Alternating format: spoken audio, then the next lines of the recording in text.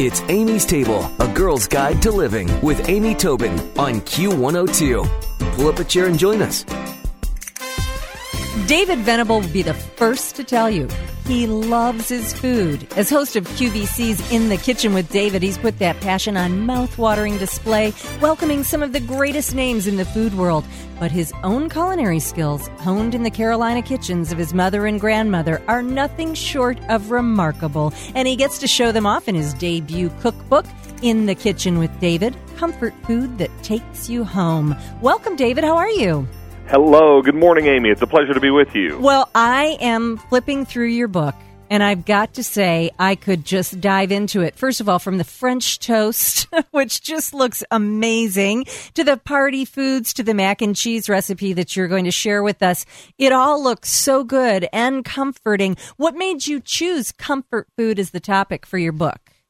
Well, on QVC's In the Kitchen with David, this is the type of cooking we do all the time. I really love relating to home cooks, where we live and how we cook. And even though I was raised down south and was raised on lovely comfort food, I've come to understand that comfort food isn't just confined to the South. Comfort food is the food we all know, that we grew up with, the kinds of food that our moms and dads and grandmothers made for us coming along, the kind of food that you hope to come home to again. And so I really felt like when it was time to write a cookbook, it was important for me to go back to my own roots, but also really to what makes everyone comfortable in the kitchen, what makes everyone comfortable around the dinner table, and these are comfort foods of all different varieties. So I really felt like a book like this would really speak to a larger segment of people, because this is the kind of food that I think really helps to remind us of where we come from and the kind of food we hope to come home to again. Well, I couldn't agree more, and it's funny because food trends come and food trends go, but if you look at things like the mac and cheese that we just talked about, there's certain foods that stand the test of time, and they're all comfortable. And ironically, they're all relatively easy to prepare. Wouldn't you agree? I would completely agree. And to your point, what is more comforting and more universal than a beef pot roast for Sunday dinner? Exactly. Or, the macaroni and cheese you speak of. And I think these are the kinds of recipes that not only get passed down from generation to generation, but to your point, they are very easy to achieve in the kitchen. All of the recipes in my book are recipes that I think are accessible. These are ingredients that if you don't already have them in your pantry, you could very easily find them at your local market. There's nothing exotic in the book. But there are a few recipes that I like to put what I call a David spin on them and kind of give them a little bit of a different twist. But at the end of the day, this is the kind of food that you can feel very good to serve your family because it's both adult and kid-friendly. Right, exactly, because at the end of it all, we all sort of have the same tastes. We can pretend we don't, but we do. Well, you mentioned that you learned to cook in the kitchen with your mom and your grandmothers. And, it's funny because I feel like there's a little bit of time where people didn't get that chance. I feel like moms are teaching their kids to cook again. Everyone realizes how important home cooking is. But there was a period of time where some people grew up with no cooking skills. So how do you kind of bypass that they didn't have the chance to live and cook side by side with their family members? How are you kind of giving them that in the book? Well, I tie all of the recipes back to my own family memories or my own food experience. So I think, whether or not we are, everyone reading the book is a great cook or a home cook or even a chef, I think everyone comes to a basic need to eat and enjoy great food with their families. So I think I really encourage even the most inexperienced cook to be adventurous in the kitchen, to take that time to really read through a recipe, understand it pretty thoroughly, and then take a chance and really experiment with what you're doing in the kitchen. I was blessed to have very good cooks in my family, but I don't think you need that kind of experience to be successful in the kitchen. I think this is one thing that I really encourage folks to do in the book. Be adventurous, be a bit courageous in the kitchen, and then once you get comfortable with the basics, you can begin to step outside your comfort zone. I say that there is a cook inside all of us. We just have to let our love of good food lead the way.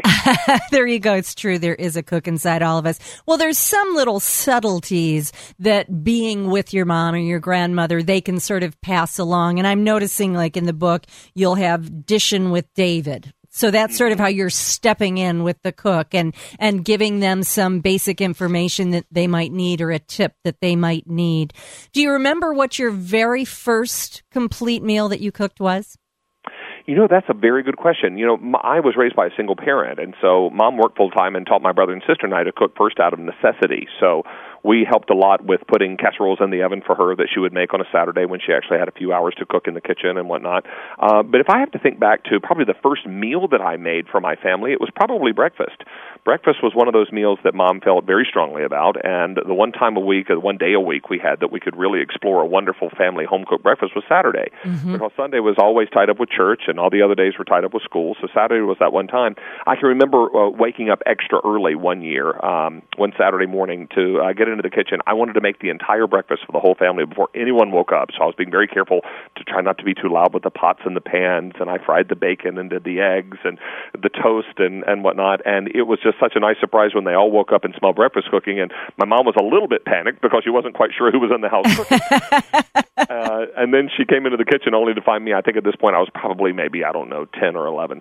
And I had actually prepared the entire breakfast, and she was thrilled, and my brother and sister loved it, and we just had a great meal together. So if I have to look back and think about the very first complete meal that I cooked, it was probably that one. Yeah, and if you're like me, it was that kind of response, that positive response that drove you to want to cook more. That's when I knew I loved cooking, when my family as a child responded well to what I did for them. That meant a lot to me. Well, so now you're all grown up. You go home, you've got a minute to cook. What do you choose? Oh, my goodness. I still love the comfort dishes, and I love doing those kinds of things. I'm a believer. I was raised on casseroles, so I think casseroles during a time when you have little time in the kitchen are usually very, very quick and easy things to do. Sometimes I'll make them ahead of time, freeze them, those kinds of things. I love that kind of cooking. But I also really love, really hearty, wonderful soups, stews, and chilies.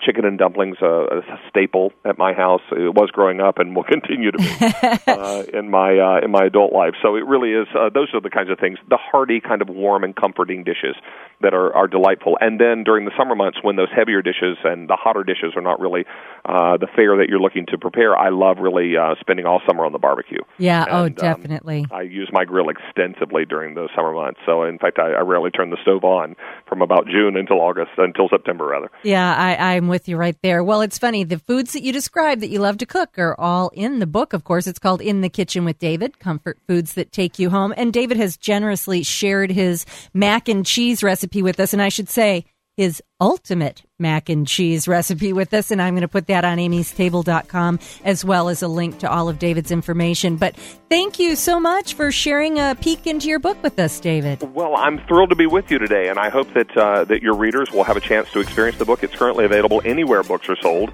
both online and in retail stores, and of course you can always check it out on QVC.com as well. Sounds terrific. Thanks so much, David. It's a pleasure. Thanks for listening to Amy's Table, a girl's guide to living with Amy Tobin on Q102. For more, visit Amy's blog with Q102 online at WKRQ.com.